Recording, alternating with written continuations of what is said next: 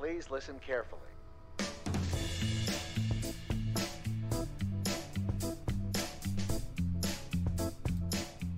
Welcome back to the Focus Target Podcast. This is your host, Smiley, here with you with Shy and Van, my two co-hosts. Season 3, Episode 91, where we are going to give a definitive result of our sports bet and also talk a little bit about hockey.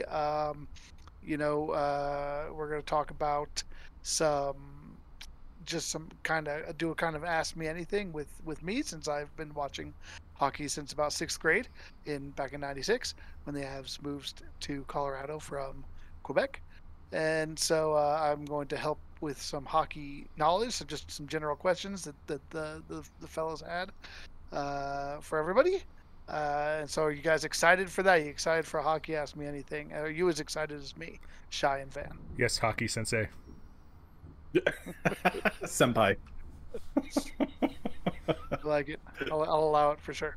But before we get to all that, we're gonna do a quick question of the day. We have a lot to get to today. I want to make sure we have time for the AMA. So let's try to. And this is something that I think we could definitely go deep on. And so if it feels like we need something more on it, we can. But question of the day today, just last time we talked a little bit about free will, and we got into time travel a little bit, and some talked in destiny, fate, things like that. So what's your favorite movie that has to do with like time travel or fate or destiny or free will or just anything kind of weird like that? It doesn't have to be, we'll allow whatever, but what's a movie that you think of that involves that sort of stuff? Let's start with Van Dene. So it's funny, I was watching Back to the Future 1 yesterday. Nice. And then was it 2 days ago? And it just happened to be Michael J. Fox's birthday too. And Cheeny's like, "Oh, are you watching this because Michael J. Fox's birthday?" I was like, "No, that's just a stellar coincidence." I was like, "I'm actually watching this to do research for a question of the day." But that's not my answer. You're trying to verify if it was your favorite, and it turns out it wasn't. Yeah, exactly. I forgot how good it was though. I was watching, I was like, "Man, this is a great movie." Those are good movies. Yeah, for sure. No, so my number one favorite time travel movie, if you will, is Interstellar. Or at least one that has like time continuum randomness involved in it. Two scenes stuck out specifically that are just absolutely fascinating. When they crest the event horizon, not when they crest the event horizon, but when they're close to a planet that is close to a black hole, that it's spinning so fast that time, because as the faster you go in space, the slower time is relative to you, for those who are not moving at that speed. So then, and just the line that they say, and I'm going to bastardize it, but it was like, 1 hour here is 7 minutes or 7 years on Earth. So we got to be very cautious with our time. And so that means like if they were ever going to go back home, everything would have aged 7 years for every hour that they're on that freaking planet. And that was just like fascinating how mathematically that works out to be correct.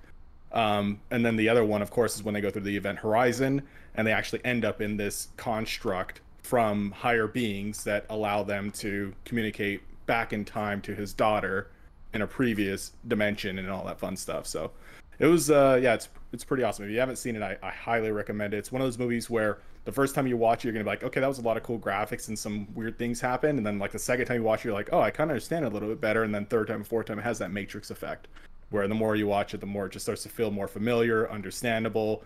You can kind of preemptively pay attention to scenes that you didn't understand quite so much before and tie it together. So, but it's a absolute fascinating movie, and it's Matthew McConaughey. Everybody loves Matthew McConaughey. I like that first scene that you're talking about too, because it's they're on that ocean planet, and like just like that giant tidal wave that comes is really gnarly, right? Yeah, I thought that was a cool. We saw that in theaters, and I thought that was pretty neat. Well, the scene when they get back to the ship, because they left a crew member on the ship behind, and when they get back, and he is 7 to 14 years older, and he just they look at him, he's got a beard, and just like it really like solidifies your mind, like time isn't like we experience time and we think like time is like a set thing, like but that boggled my mind, that whole scene. All right, well, what about you, Shy? So mine is a much more of like an indie film, and I don't know if either of you have ever seen it. Have either of you ever seen Donnie Darko, the movie? Is that really an indie film? I mean, maybe it's an indie film. I mean, I think it was. I always felt it was pretty popular. It's like a cult classic. It's a cult classic. I mean, like indie as in like low budget, I guess. Maybe that's what I said. Okay. You know, I mean, it doesn't like it has well-known actors, but it's not like well-known actors. It's not big budget. It's not major special effects. Freaking Seth Rogen, Patrick Swayze, Drew Barrymore. Really? Wait, that's what I was gonna say. It didn't. Wait, they were. Man, it's been a long time since I've seen it. The only one the only one I remember is Jake Gyllenhaal, the main actor. I don't remember. Yeah, Jake Gyllenhaal. I don't think I knew Seth Rogen was at the time. Honestly, like I don't. He wasn't. It was kind of before his. Man, I need to go back and watch that again. But like, I remember like that came out in college, and it was kind of this like weird cult classic because like the bunny with a knife. Like there was like there's like this creepy bunny with a knife. But I remember when I took Intro to Philosophy, or maybe it was. What was it? I think I took metaphysics, and there were a couple movies that our teacher required us to watch. One was 12 Monkeys, which is another really good time travel film, and one was Donnie Darko. And like I don't remember exactly how even time travel like played. I remember it being a super weird movie, but like there was like that like a worm, like almost like a metaphysical thing that would like lead him around, and like and he would do things, and it was like I think that was a representation of like what he was gonna do, or like a timeline basically, and like Smiley's looking at me being like, you're bastardizing this plot. I haven't seen Donnie Darko since I was in high school, so I don't remember it very much. That's all I remember is like this weird thing, and it somehow I think represented like a timeline, and like he would like act it out, and like and it was I don't know, it was just a really intriguing film. I just thought really well done, and not just like this weird like cliched blockbuster where it's a time heist kind of movie, you know what I mean, like which are fun and great, but like they don't, you know, Back to the Future where there's a ton of paradoxes and no actual thought. All right, no, that's good. That's a good one. I have to watch Donnie Darko again. I forgot there was really even time travel in it. But like I said, it's been a long time. So for mine is more along the lines of Van's. It's less about time travel, more about time dilation. And there were some really tough choices here, but the one I have to go with is Inception. I really love Inception. And just that idea that you could stretch time out to be, you know, kind of almost infinitesimal by going deeper and deeper into dreams. What a cool concept. And like, you know, if that was true, like the ramifications of what you could do with that, like it's almost a path towards immortality in a way. The idea where like if you could do that, you could live hundreds of lifetimes in the span of your own. It's a fascinating idea, and it always I just love that movie. So, not like the most time travel centric, but certainly I think. You think Elon Musk is going to get us there with his implants? Somehow I doubt into his brain. You never know, but apparently he sold everything, all his assets except for one house, so that he could focus literally on all of his primary objectives, getting people to Mars, the implant thing with the brain, Tesla, all that stuff. So, yeah. That might be an interesting podcast to do at some point, too. Like, I think there's a little bit just Elon Musk podcast. Yeah. I think we can interview him. Van, can you pull some strings? Get him on the show? Yeah. Get him on the show? I'll tweet him. He's unique enough to where I would not be surprised if he was like, sure, I'll go on your one-person podcast and blow you guys up. Maybe we let him smoke on it so he can have a big old blunt and be like, like in that meme everybody likes to point out. Yeah. All right, well, if you have a favorite time travel, fate, destiny, free will type movie that you'd like to tell us about, that you'd like us to discuss, or like us to inform us about, our information will be at the show for how you can contact us, and we'd love to hear from you. So let's get on to hockey. So we had a bet famously on this podcast, or on this pod. We our primary bet, in the terms of which was one retail full price video game, $60 value, for whoever between the Golden Knights and the Avalanche could advance further into the 2021 postseason. And last night that was decided as the Avalanche lost their fourth straight game to Golden Knights. Incredible. After having a two game lead, after winning their first 6 in a row in the playoffs, and like 13 of their last 14 in the regular season, they dropped 4 in a row to Vegas and are done. So, Van, let me know what, if you know now, or if you could tell the pod. If not, you'll have to follow up and let the people know what you picked. So I don't know how long. Remember that your value is actually $65. because you gave me 5 bonus us on the. Yeah, well, I might have to give you an extra 5. Oh no, I shouldn't, because it's a PC game. So 2042 trailer was just the reveal trailer was just announced. Now I don't think the game comes out till October, so that's going to be a while away. I'm sure I'll think of something before then. But immediately when I thought of our wager, that was the first game that came to mind. I was like, ooh, you know what? 2042. It's a game he knows I'm going to play hours and hours of, so it'll be worth it. Oh yeah, well, you can, call in the favor when you're ready, but yeah, just remember you have 65 to spend, and when you decide what to do with it, for sure, we'll have to let the podcast know. I do think that it struck me, and maybe it's just because I lost, but that it's kind of like kicking a man when he's down. It's like, not only did my team get knocked down, now I got to buy you a video game. Kind of brutal. We really ought to the other way around. It was kind of should be the other way around, especially because you still have something to do. If anybody needs a new game to kind of console them and get them, fill the 3-hour gaps that are going to be in my evenings now. It would be me. So I thought the same thing. We might have to flip that next time. The bet had escaped my mind until I saw it on the podcast too, and then I was like, "Oh, crap! Now we got to do a podcast recap on top of it too." And I was like, "This is not comfortable." It's all good. But it is what it is, and you're a man of your word. So yeah, indeed. Well, it was a good series. It was, I think it's a wild series, dude. It was. We could spend the whole podcast talking about the series. It's just out of control. And maybe we'll get back to it a little bit if we have time at the end. Depending how fast we run through some of these questions, but I will say that if we have time at the end, he just rolls his eyes. Well, this is a little bit different of a format, though. Yeah, this is more of we've never really done one like this before, and so you're absolutely right. We probably won't, but you just never know, right? We're doing something a little bit different. But I do want to say, I think that there's a good chance that, especially considering the division that the Golden Knights are in, unless the newcomer Kraken end up being a real powerhouse, I think the Avs and the Golden Knights could meet again in the next couple of years. I think they're both going to be around, and the more exciting thing is, since we had to have this head-to-head matchup in the second round this year because of the COVID reorganization. The cool thing is, should the Avs and the Golden Knights meet in the playoffs in the future, it would most likely be in the conference finals, which will have perhaps a little bit more weight to it. So, yeah. Can I stir the pot a little bit? About that, yeah, go ahead, Shay. Well, no, why don't you, Van? I'll wait till after. Well, I was just going to ask him about I don't think we have org structure as one of our questions, right? It was like, how is it going to differ next year versus this year? Because I certainly don't remember, in previous years, the Avs and the Sharks, the Kings and the Ducks all being in the same division. But then, unlike football, they don't have a national and American division. So, how do they separate these teams that are so geographically so close to one another? Well, let's let Shai do it, and then we'll actually open the AMA with that. That'd be a better segue.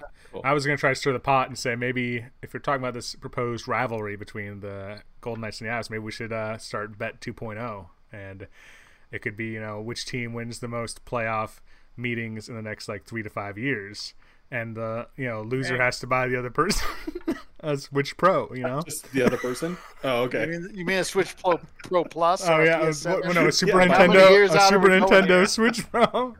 Maybe their flight to the next Palooza. A house, I don't know. Yeah.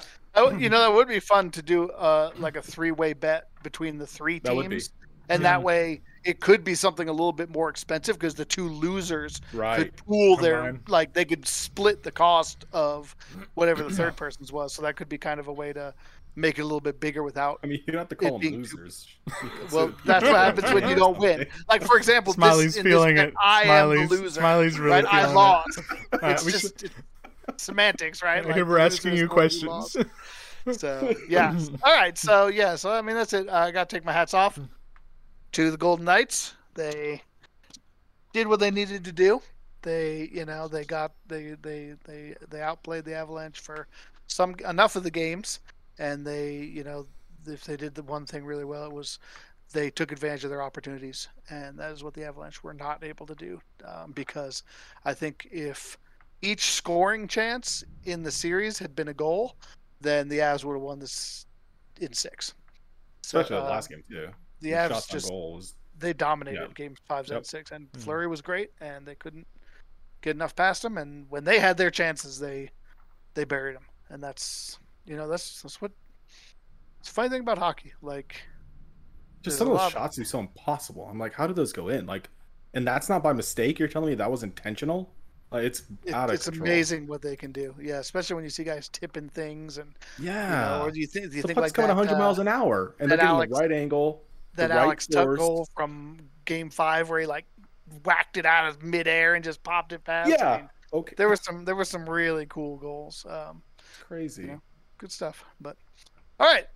Ask me anything, Sensei Smiley, in the house. We'll start with that division question. Division and conference. So this year they had to. So basically, in general, the NHL currently is split into an Eastern Conference and a Western Conference. Each conference has 2 divisions: the Metropolitan and the. I don't care about the Eastern Conference, so I actually have to look this up. Sorry. Oh man, stumping him on the first question. I can never remember. I thought it would take a few questions again. I can never remember if it's the South or the East, or I forget what they call it in the East. While he's looking that up, Shai, do you remember when we had a Jeopardy question like 5 years ago? And one of the Jeopardy questions was just name 3 hockey teams, and like none of us could do it. I don't remember that. It's like, boy, how far we've come. We'd kill that now. Oh, no. Like name 3 players. Oh, okay. Sorry, it's the Atlantic Division, Atlantic and Metropolitan in the East. In the Western Conference, it's a little bit easier. It's the Pacific and the Central, right? So you got the Pacific, which is the 3 California teams. San Jose, LA, Anaheim, the 3 western-ish Canadian teams, which is Edmonton, Calgary, and Vancouver, and Phoenix, or I think Arizona now. And now the Kraken will be, and then of course Vegas came over there. Now, I believe next year, I'm not 100% sure about this, but I'm pretty sure next year the Kraken will come into that Pacific division, and the Coyotes, Arizona, will be moving to the Central so that it's actually even numbers. The Central is where the Avalanche live, of course. Chicago, Dallas, Minnesota, St. Louis. Arizona will be there next. Who am I forgetting? Nashville. And then the Atlantic is the like everything like so the Metropolitan is like basically like the New York area for the most part. It's like Washington, the Islanders, the Rangers, the Devils, the Penguins, and then they also get and the Flyers. So like that kind of Philly, Washington, New York area. Yeah. And then they also get some of the kind of south, a little bit of the Southeast fellas, the Carolina and Columbus get lumped in there. And then the Atlantic is basically everybody else on the East Coast. So you got the Florida teams in the Lightning and the Panthers. You got the Canadian teams, the Maple Leafs, the Canadians. Oh, Winnipeg is the other team that's in the Central. I knew I was forgetting somebody. So with regard to our 3 teams, how do they look with one another? So they'll all be in the Western Conference, which means that the latest they could meet on the road to the Stanley Cup would be the Western Conference Finals. Yep. Right. The Kraken and the Golden Knights will be in the same division, the Pacific, which is at least this year was much weaker. So that's what the Kings and much weaker. Oh, they were so bad. Yep. Sharks, Ducks, all the California teams and all the Canadian teams, and U2 basically. And then So the way the playoffs are formatted in the NHL, at least, again, this is pre-COVID, so we assume we're going back to this format next year. Right. I haven't actually heard that officially, but that's we're assuming that we're going back to that same format that we were in. So next season in the playoffs, the way it works is the number one. There's basically the top 3 teams in each division get into the playoffs. Mm-hmm. The 2 division winners are 1 and 2. Then the next 2 in each division are 3, 4, 5, 6 in some order. And then there's 2 more wild card teams that can come from either division. Right? Like historically, the last number of years before COVID, The Central Division has actually had 5. They've had both wild cards, and the Pacific has only had the 3 get in. But at least 3 from each division are guaranteed to get in. And then the way it works is 1 plays 8, 2 plays 7, and the 2 and 3 in each division always play each other, regardless of their records. So basically, you tend to have divisional matchups, other than the wild card. Then in the second round, assuming that if the division winners went on to win, which normally they would, they play the winner of their divisional matchup, regardless of if they were 1 and 2 and how it works out. So typically you play within your division until you get to the exhausted. Conference. Yeah. Yes. That's basically how that works. So that's what I was saying before, is typically the Avalanche would meet either the Kraken or the Golden Knights in either, if they're not very good, potentially in the wild card matchup, but otherwise it would be in the Western Conference Finals. Whereas you guys will more likely play each other in the second round, should you get that far. First round and the second round.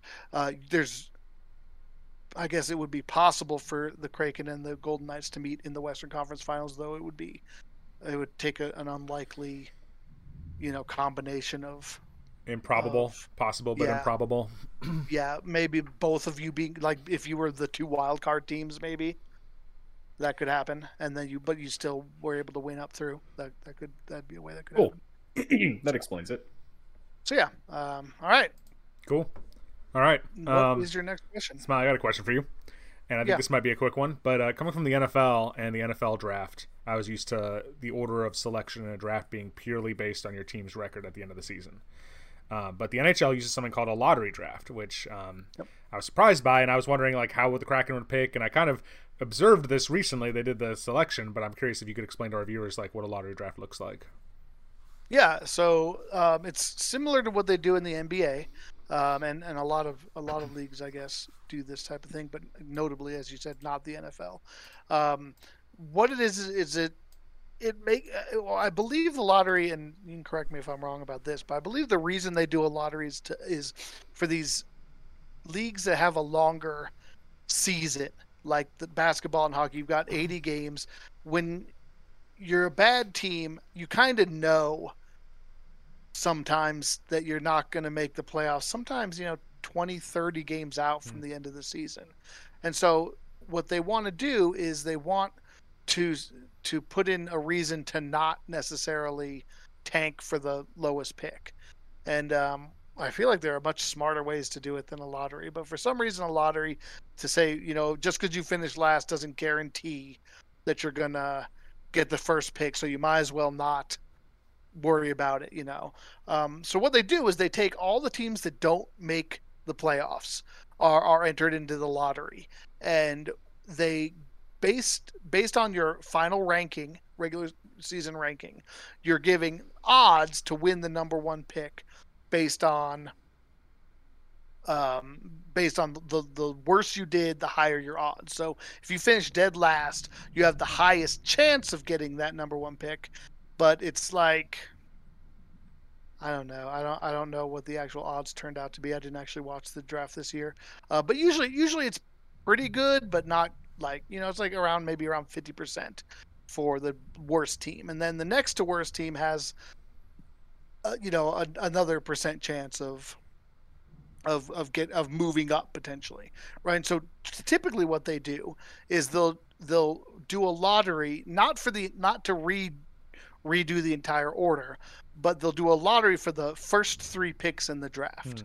So they'll roll 3rd, 2nd, and 1st. And then if your team gets it, you basically just move up in the list. So let's say you do the lottery and it goes by the chalk, right? The team that had the best odds, the last place team, gets the first pick. The team that got second worst gets the second pick. And the team that got 3rd worst gets the 3rd pick. Okay, so in that case, nothing changes, right? If instead, though, let's say the 6th ranked team wins the 1st overall pick, basically they just move to the top and they get number 1, and then everybody else moves down. So in that way, if you're the worst team in the league, the worst you could possibly pick is 4th if 3 teams from below you happen to jump ahead of you, right? That's what happened to the Avalanche the year that they finished last in the league. They had the best odds to get the top pick. They got passed by 3 other teams and fell to 4th, which everybody was like, could this season get any worse? But by lucky happenstance, they got to draft Cale Makar that year, and I think are very happy about it because he's turned out to be a better player than any of the 3 taken before him. So, sometimes those things work out. But cool. But yeah, that's how that works. Now, it's a little bit of a different wrinkle this year. And do you want to talk about the expansion draft? Should we touch on that just briefly? Yeah. Do you want? Yeah, that's worth it probably. Sure. So, with the expansion draft, basically before the regular draft, the new team, in this case Seattle, will have an opportunity to pick 1 player from each of the 30 other teams. Then you say, why not 31 teams? Because there's 31 teams. Because Vegas, being a recent expansion, is exempt from the draft, so they don't get to pick from Vegas. So, but the other 30 teams all have to give up 1 player to the Kraken. Now, the nice thing about the draft for those people is the Kraken don't just get to take the best team off of every player and make a super team. Each team gets to protect a certain number of players, and that number varies based on how they have a couple options of how they want to do it. They can protect more players if they only protect a certain amount at each position, or if they want to protect, say, more forwards or more defensemen than they're allowed, they can overall protect less players in order to focus on one particular position. But overall, each team gets to protect basically 8 or 9 of their top guys, and the Kraken get to pick from there. And when they do pick them, everything transfers over. It's like they just signed them off that team. So whatever contract they're under transfers over, and they are responsible for. So what these guys are making, how long their contracts are, comes into play. It's not just about the player. They have to, if somebody's on a good contract or a bad contract, like they have to take that into account. And so then, that's crazy.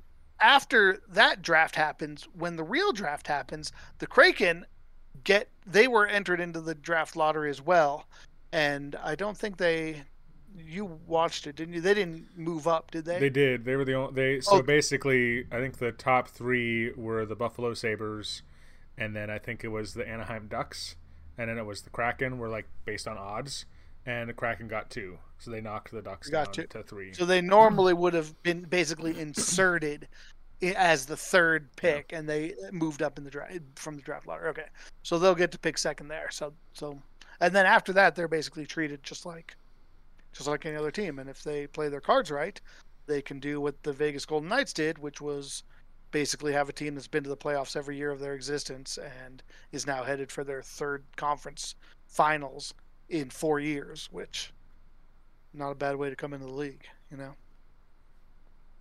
Thank you. Sure. All right, I got one. All right. Add a little excitement to these questions as well. Not that the other ones weren't that exciting, but how are fights or scuffles handled? I feel like sometimes people are ripping off gloves, sometimes helmets are falling off, sometimes they're on the ground, sometimes the officials are stopping it, and sometimes they're not, and I just don't understand any rhyme or reason to any of it. Sure. Well, that's because there kind of isn't any. It's very subjective. It kind of depends which refs are working the game, what they want, how the game is going, and what they want to allow and not. The general rule of thumb is if 2 players drop their gloves, right, they both take their gloves off, that's considered an official hockey fight. If the gloves come off and they start throwing fisticuffs. Generally, not always, but generally, the refs will let them have that out to a certain extent. And then once either one guy goes down, or it's, they just kind of lock up and aren't doing much, or if one of the refs thinks that a guy is like in danger or for something, they'll come in and break it up. But usually they'll let them, take a couple shots at each other, kind of work it out. Just standing by watching, like, this is your guys' scrap too? It's like I don't know if it's a minor or a major penalty, but you cannot interfere with an ongoing fight. So if 2 dudes are locked up, if 2 dudes have dropped the gloves, and a 3rd person comes in, the rest will immediately try to stop that. Right, and that part, like, I think it might be a 10-minute misconduct and a game ejected. Like, it's but the like, 2 people fighting. They can get scrappy. Yeah, they don't want a third guy coming up from behind and sucker punching someone. Yeah, like it, and you just. I think there's also as part of like the code of hockey, like if two guys square up and drop the gloves, like you don't get involved in that. Like I've never once getting seen sucker punched. Nobody's getting choked at that point. Like in that case, two guys making a decision. Yeah, that's right. Yep. I never once have I seen like a third guy trying to come in and like because that would be not only disrespectful to the game, but like that's disrespects your own guy as much. It's like you don't think I can handle this? Like let me handle this, right? Like that. Yeah. But yeah, so in that case, that's considered a 5-minute major for fighting to both players, right? Whoa. So both players will go off for 5 minutes. Since it's matching 5-minute majors, it's not like a 4-on-4 for 5 minutes. It's just those players are just unavailable.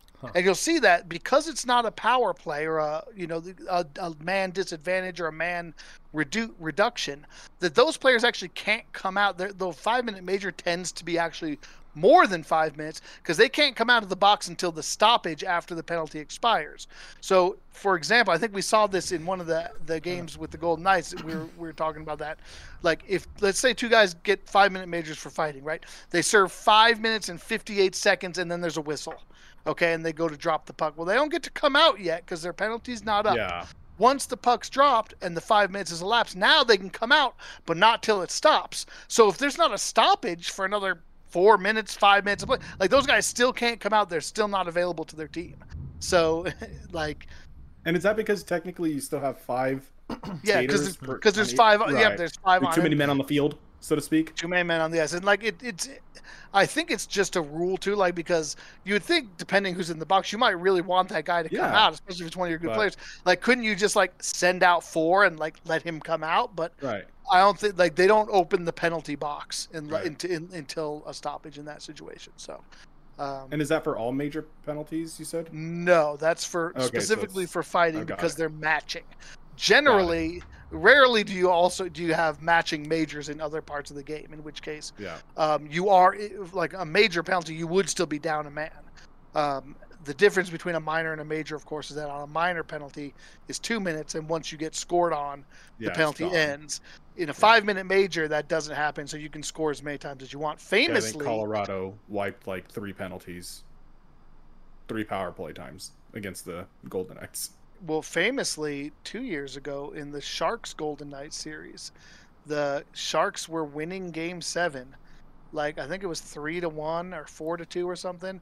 They got a major penalty, and the Golden Knights scored 3 times. Took the lead, took it into overtime or something, and ended up winning the game. And it was insane, like, because a lot of people didn't feel like the major was really warranted there. It was in the third period of a Game 7, and it completely took the Sharks out. And so because of that instance 2 years ago, now all major penalties are actually reviewed by the referees in the team in Toronto to make sure. And like, so after they're reviewed, the referee gets an opportunity to either waive it off or lower it to a 2 minute if they deem it wasn't actually a major because of that game, because of a kind of a phantom. So when are they going to start doing that to delay of games? Well, delay of games is kind of another. Well, but I mean, that's the thing about delay of games is like delay of game is very cut and dry, right? If you put the puck over the net, like intentionally, sure, unintentionally. Well, but how do you judge intent versus just So if you're on their side, I think you're on their side, you're probably not going to throw it into the stands, right? Smiley brings a good point, like in that I think especially like when you talk about fights and scuffles, like the amount of cheap shots you see players take because they can get away with it. Like, I mean, and judging intent is hard. So they're always grabbing collars and freaking. So that's a good point. To answer this, so that was that's the official fighting, right? Yeah. But you also talking about the scuffles, and there's a lot of scuffling. There's a lot of, coming together and elbows and a lot of things that you wonder, how is that not a penalty? Again, it's very subjective. A lot of times, the magic thing you do is if you actually throw a punch. A lot of times that's where they'll ding you. If you see a guy, take a shot at somebody.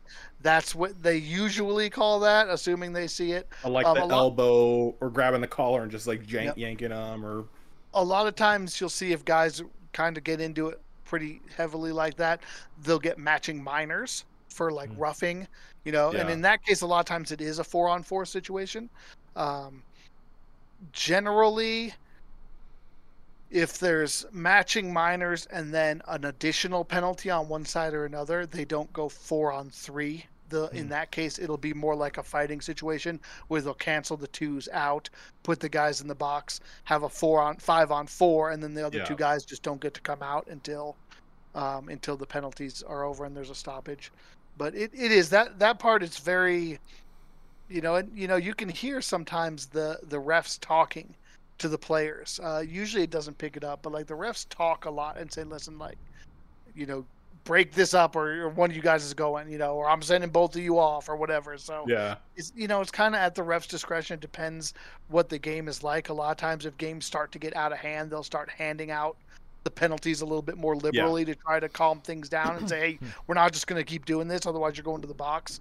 Whereas if it's not that out of control, sometimes they just let the guys jostle. But it's hard. I understand that as a parent. Sometimes regulating that way. Yeah. There you go. All right, I'm not going to keep threatening you. I'm not going to keep arguing. I got one for you. All right. Watching hockey recently, I've noticed that there's shot counters on the screen, and it's a pretty important statistic in the game because you're basically seeing how much each team is shooting and then how much they're scoring goals and figuring that out. But I noticed that not every time, the announcers will be like, shot went wide, or shot, they use the word shot, but it doesn't correlate with what is shown on the shot counter. And so to the best of your ability, what is a shot? Like, what counts as a shot that goes on a shot counter? It's actually pretty easy. An official, what's considered a shot on goal for the purposes of the statistic, is a shot that is directed towards the net that the goalie has to make a save on, or that goes in, right? If there's a little bit of subjectivity, if they decide that, like, it's such a, like, sometimes it comes in so soft that, like, was that a shot, or did, like, the goalie, like, was it really going to go in? Like, but, like, basically it has to, like, if you imagine, like, if the goalie is not there, would it have gone in the net? So a lot of times if they shoot high and the goalie reaches up and grabs it with his glove, it doesn't actually count as a shot because, like, that puck wasn't going in anyway. That's not really a save, right? He didn't save it from going in. He just grabbed the puck as if, no more than if it was just coming around the boards and he stopped it. That's not a save. That's going to retrieve the puck. So that's the key. A lot of times now, because that shot metric can be a little bit misleading, they actually have a different statistic a lot of times that they'll show you, which is shots directed towards the net, because there's a number of things that prevent a shot directed towards the net from counting. One is how many times did you miss the net? 2, how many times did the shot get blocked? If a player blocks the shot by a player, not the goalie, obviously, that'd be a save. But if the defenseman or whatever gets in the way and blocks it, that doesn't count as a shot either. It counts as a shot block. And then, of course, if you hit the post, it does not count as a shot because it wasn't going into the net. Like, obviously, unless it's posted in and counts as a goal. But so anytime it hits the iron, you'll notice that does not tally as a shot, even though it was very close. So a lot of times, especially if a team, I think we saw it a couple times in that Vegas series. Vegas did a great job. They're a very good shot blocking team, blocking with sticks, blocking with bodies. The Avalanche had a lot of shots directed towards the net that did not make it on either because they were blocked or because they missed. They missed, especially in that game 6. They missed a lot of really good shots. So, so more and more we're seeing that shot directed at net statistic, which I think is valuable to take into account. Cool. Color me. So the kind of measures like a whole team performance as opposed to just the goalie kind of thing. Yeah. Well, exactly. Yep. All right. I got what could be a lengthy question, but it's probably like my most important question or thing to understand. But I certainly don't want to spend too much time on it because we're not even halfway through our questions. But like, how are players organized as far as like lines and shifts and substitutions. Like they talk about like, oh, the fourth line or the second line, but it's not like all 5 players. Sometimes it's only 3, and then so which 2 stay out, which 2 don't. Like walk me through that kind of stuff. All right, so you're the basic team, and this isn't mandated, but most teams on any given night roll out 12 forwards, 6 defensemen, 2 goalies, your starter and your backup. That's the 20. You're allowed 20 players, and that's the typical setup. There are times when you can play with 11 forwards and 7 defensemen. You can play with 13 forwards and 5 defensemen. Yeah. But typically that's what you do is 12, 6, and 2. The 12 forwards are divided into 4 forward lines of 3 each, right? Typically, and these lines sometimes they get mixed and matched during the game as players, like they're not set in stone, but for the most part, somebody breaks his stick, they're going to want to get him off the ice quickly, and then somebody else can hop in or something. Or sometimes guys get caught out there for a long time, like one guy goes to change, but then the puck gets turned over, and so now you got 2 guys on one line who are back, and the other guy from the next line's already on, but like they can't. The other guys can't leave because they're in trouble now. So it's not a hard and fast thing. But what the purpose of the lines is for chemistry, right? For communication, for like getting to know each other, playing with the same people, learning how they work, what you can expect from them. That's the benefit of keeping a line together is you get that familiarity, and so you see that with some of the great lines. I mean, the Landeskog, McKinnon, Rantanen line for the Avalanche is well known for being they've been together for a long time. They kind of know where each others are going to go on the ice. They work very well together, and like that helps with the passing and the timing and things like that. So typically your top 2 lines, which is called your top 6, are basically like, for the most part, your best players, right? Most teams have their top 6 are like their 6 best scoring players in some order. And they kind of get organized based on chemistry, right? Your third line traditionally is what's called the checking line, which tends to be your better defensive players. Like every coach has a different philosophy, every game has a different philosophy, but we saw it a little bit in the Avalanche Vegas series, right? The third line tends to be your better defensive forwards, and so if you have if you're the home team and you get to choose the matchups, you would generally want to put your third line, your checking line, against their top scorers to try to limit them. You want your first line to be against either their second line or their fourth line. So that's one of the ways you can get a matchup advantage, right? Like you want your best offensive players going against their worst defensive players, and your best defensive players going against their best offensive players to try and shut them down. So that's where some of the line matching strategy comes in. And then your fourth line tends to be like everybody else, right? Like the guys who for Vegas, I think it's a little bit different. Vegas, their fourth line is more their defensive line, right?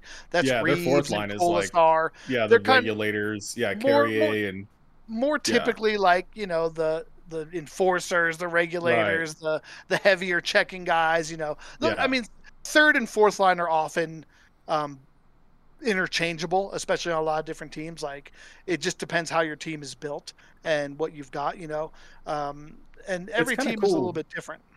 Yeah, it's kind of cool, like, because I'm looking at their line right now, especially their lines, and it's pretty neat, like, in watching them for the past, 14 games in a row, like, you see the people on the first line, and it's Max, it's Pacioretty, Stevenson, and Stone, and you see how fast they are, how often they score, and all that stuff. Defensively, they're involved or whatnot, but then as you go down the lines, you totally see, like, the people bulk up, they get a little more defensive, they're less taking shots on goals and things like that. Like, yeah it's pretty neat.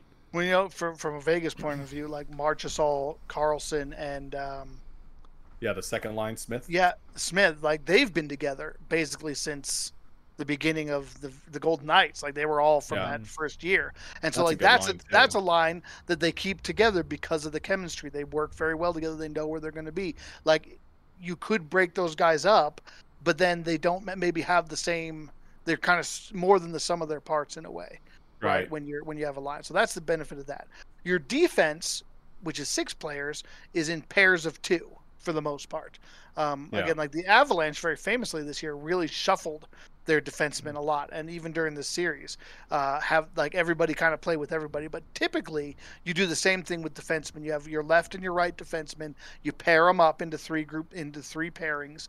Your top pair tends to be your best defenders that you want to be out on the ice against your opponent's top line.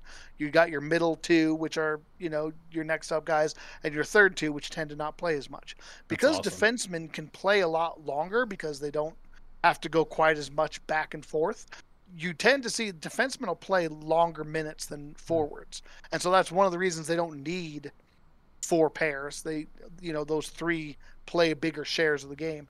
And also, like, your top defensive players tend to play a lot, like Pietrangelo. I see him out there all the time. He's out I'm like, every on the damn ice for 60 minutes. Like, what the fuck? What's going on? That's how it is. Like, your top pairing tends to be on basically every other shift. So it's accurate. That's super helpful. And then I'm looking at these lines, and I didn't even realize that they have a first power play unit line and a second power play unit, depending on, I guess, who's in the penalty box and stuff. Yeah, so that's we'll talk about power play, penalty kill. I think if we get time for it, that's we have a little bit more. Cool, thanks, man. That was actually super helpful and digestible. 2 more little things to mention. So, like, the reason, like, even though there's 5 players on the ice, the reason that they're not set into lines of 5 is, for one, because you have an unbalanced number, right? You got 4 lines in the forwards and 3 lines in the back. But also, you don't want everybody changing at once. You don't want all 5 of your players going to the bench for a change at the exact same time. And so, in this way, you stagger it, right? Like, you can change your forward lines. Your defensemen are still out there. You can change your defense while your forwards have the puck in the offensive zone, and you're not leaving the ice unattended, right? Leaving your goalie out by himself. On the power play, that's a little bit different, right? Because the power play is a different animal. You do tend to have your power play is a group of 5. Generally, PP1 is a group of 5. PP2 is a group of 5. Because of that. But often, most power plays play 4 forwards and 1 defenseman on the power play. So, unless you have 2 really good defensive, like offensive, even the Avalanche, who have great offensive defensemen, still play 4 and 1 on their first power play and 3 and 2 on their second. So yeah, there you go. Cool. All right, what's next? That makes a lot of sense. Appreciate that. Sure. Smiley, I having watched hockey a bunch recently, I was surprised by something. I thought of hockey as a game traditionally played on the ice, where the puck stayed on the ice. I was surprised how much time the puck spends in the air, and honestly, how many times people touch it with their gloves.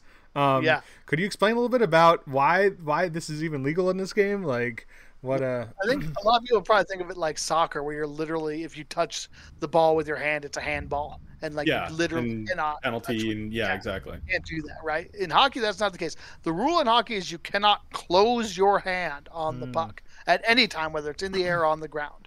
If you close your hand on the puck in the crease, it's a penalty shot. What's in the crease? The crease is the little blue area where the goalie lives. Got it. So if the puck is there to if a guy tries to cover the puck for the goal, that's not the goalie. That is illegal. That's not just a penalty. It's a penalty shot. But otherwise, closing your hand on the puck is a penalty. It's I don't know if it's considered a delay a game or if it's its own penalty, but you don't see it too much. But every now and then you will. What? I just said I'm not sure. Gotcha.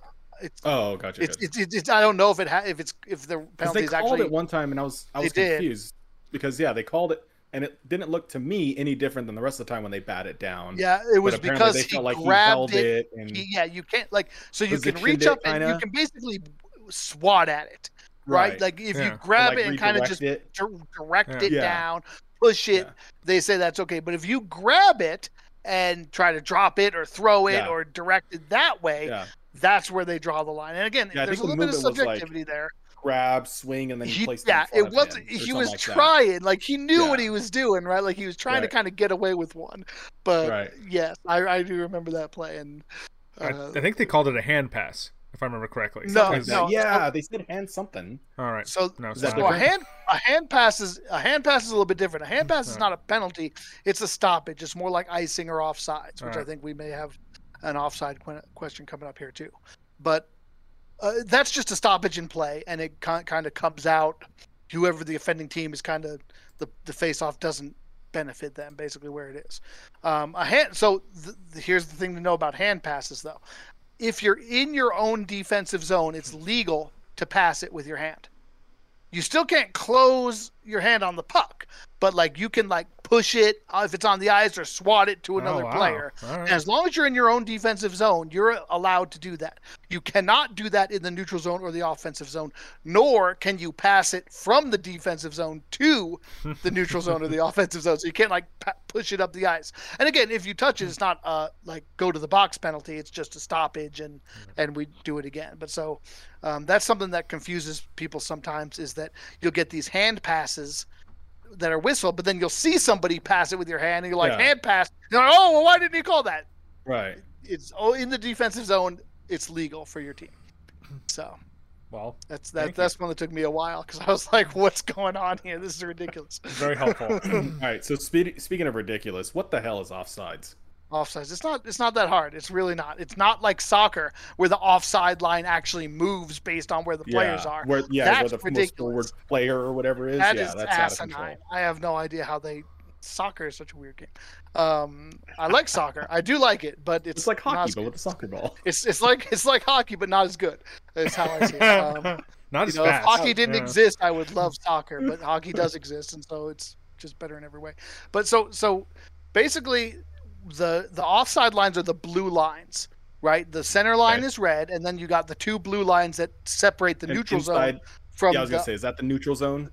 Yes, the neutral zone is within the two blue lines, and then you have either your offensive or defensive zone, depending which side of the puck you're on. And you got the red line going down the middle, and then you have the red line at the goals, which is where you get your icing from and all that stuff, right? Yeah, exactly. And so the keys for offsides and icing are as follows. If the puck is on your side of the center line and it crosses all the way to the far center, the goal line, basically if it crosses, we're talking about icing. If it crosses two red lines, that's considered an icing. And it'll come back down. What goal line while your defense and then the center red line? Is that not icing? That's okay. So that used to be a penalty. Not a penalty, but that used to be a call back in the early 2000s and the 90s and 80s and stuff. That was called a two-line pass, where they were trying to keep people from just like shooting it all the way out there. But they basically said that's just like causing unnecessary stoppages and slowing the game down. We already have offside to prevent cherry picking. Yeah, exactly. It was kind of unnecessary. They got rid of that. I got it. Yeah, it's weird. Offside, on the other hand, are the blue lines, right? And so the rule is you cannot advance into the attacking zone, the offensive zone, ahead of the puck, right? If you get in ahead of the puck, that's offside. It's very straightforward. No part of your body, like at least, I'm sorry, that's not true. And maybe this is where it gets a little confusing. As long as there's a part of your body behind the blue line, you're still considered to be onside. Right, so that's why you'll see guys coming down the line like this, like their legs, like way back, like figure skaters, like the slow mo with the puck and their leg and stuff like that. Before. Yes, as long as that foot is behind the line when the puck comes across, they're all right. But if you're completely in the offensive zone before the puck, that's offside, and the play is blown dead. And so the spirit of the rule is to keep people from camping in the other side and you shooting a puck over to them. Yeah. So that way you don't just say, well, I'm just going to leave a guy right down here in front of the goalie. And as soon as my guy gets it, he's just going to whip it down here. And now you're defensively, like you have to choose. Do you want to keep a guy down here with him and only attack with 4? Right. Like, so that's what it is. You do still see people try to take advantage and time it just right so that they leave the zone when your guy gets possession. They hit him with what's called like a home run pass. So they get it like right as they're getting to the blue line so that they're not offside. So you can still take advantage of that sort of thing, like a cherry picking situation if you're smart about it, but it takes a lot more skill to actually pull it off. And your defense actually has a chance to say, hey, what's this guy doing? I better get back. So that's how that works. Offsides is something, I know we're going to get to challenges here in a little bit. Offside is something that can be challenged by the coach. And that can be easily reviewed, right? With the camera, you just they have very good goal line cameras now, and they can see pretty clearly whether you were there. What they also have decided, I think it was just this year, is that before you had to have your foot like touching the ice right? Now they treat the offside line the way they do like the end zone in football, that it extends into the air along the line. So as long as your leg is back, it doesn't actually have to be on the ice. Because there's a couple of controversial ones in the past where like, okay, the guy's foot was behind the line, but was it touching the ice or was it like this far off? You really see that, So they're trying to clean that up. I think they've done a better job of it this year. I actually think the rule has helped. We haven't seen a lot of controversial offside calls as much. Cool. That makes sense. Well, Smiley, you mentioned... Do you want to go into challenges and timeouts? Yeah, that's actually what I was going to ask you about that. Van and I were watching a game the other day, and we noticed they never take timeouts. And then we saw something where there was a challenge, and it was all very confusing. Okay, so this is good. It's not as bad as it sounds. It's a much better system than, say, like basketball, where they each get like 6 timeouts or 8 timeouts or something, and they just call timeout incessantly down the stretch. And so the last 2 minutes of the game last 35 real-time minutes because all you're doing is calling timeouts. Each team gets 1 timeout for the game. It cannot be called after an icing. They changed that recently to give your guys a chance to rest. And it's also used for a challenge. A coach can challenge one of 2 situations. They can challenge offsides if they think the play was offside. They can challenge goaltender interference if they believe there's goaltender interference. That's what you generally see is the goaltender interference one. The refs have gotten very good with the offside, I feel like. That bit us in the ass. Not as much. In the last series against the Wild. The goaltender interference one? Yeah. The thing so they implemented challenges a couple years ago, and it was interesting because you were given 1 challenge per game, and if you didn't get it, you lost your timeout. And then after that, if you needed to challenge again and you failed, it was a 2-minute penalty. But because of this, most teams were feeling like, I've got a challenge to use. And so almost every game, anything that was even like remotely, like, could it be offside? Oh, it was kind of close. Could that have been interference? Convince someone. Yeah. Like, let's try it and see. And because especially goalie interference is probably the most subjective call. It is very inconsistent. It's hard to know. Like, I swear every game I'm like, I've probably got less than 50% accuracy in guessing whether or not they're going to overturn a goalie interference call. Like, it is hard to know what they're like. There's times when I'm like, there's no way, and they're like, oh yeah, we're gonna call, we see interference there. And times when it's like, well, yesterday it was just like that, and they said yes, and they're like, nope, no interference here. Yeah. So because of that, they were just throwing all kinds of stuff out, and because it was so inconsistent, people were very upset about it, and so they changed it to be, now you don't lose your timeout anymore if you challenge. But if you're wrong, it's a 2-minute penalty for delaying the game. So if you challenge, that's pretty smart. Sucked. And all of a sudden, you notice there aren't that many challenges, unless like a team, like you see it more now if a team really feels like there was interference, or if it's like a backbreaker goal. If it's like, okay, this is going to put us down 3. We have to challenge here because we're even if we don't get it, we're toast regardless. So, but those are the only 2 things you can really challenge, I believe, is offside and goaltender interference. So you don't see it that much, but it does happen from time to time. And timeouts, so you have 1. Coaches tend to save it for the very end of the game. So like if you're down by a goal, or even maybe up by a goal, and your guys on the ice need a rest, whether it's your offensive or defensive guys. More often offensively, right? Like you're down by a goal, you need to play. Your goaltenders may be pulled. There's 30 seconds left. Your main guys have been out there for the last minute trying to get the goal, and now they're gassed. You get the timeout. You give your guys a chance to rest. You draw up a play. You try to get that equalizer goal. You cannot, unlike some games, like basketball, you cannot call a timeout while play is going on. So timeout is only in while the play is already stopped. You can extend it for 6. I think it's a 60-second timeout. So does that answer that question? Yeah. And yes, there are actual plays. Quickly, like, one more. Yeah. All right. Let's combo this one real quick. Yeah. What the heck is the purpose of the coach, if you can quickly? And then are there actual plays like in football, basketball, where they strategically write on a whiteboard what they expect people to do?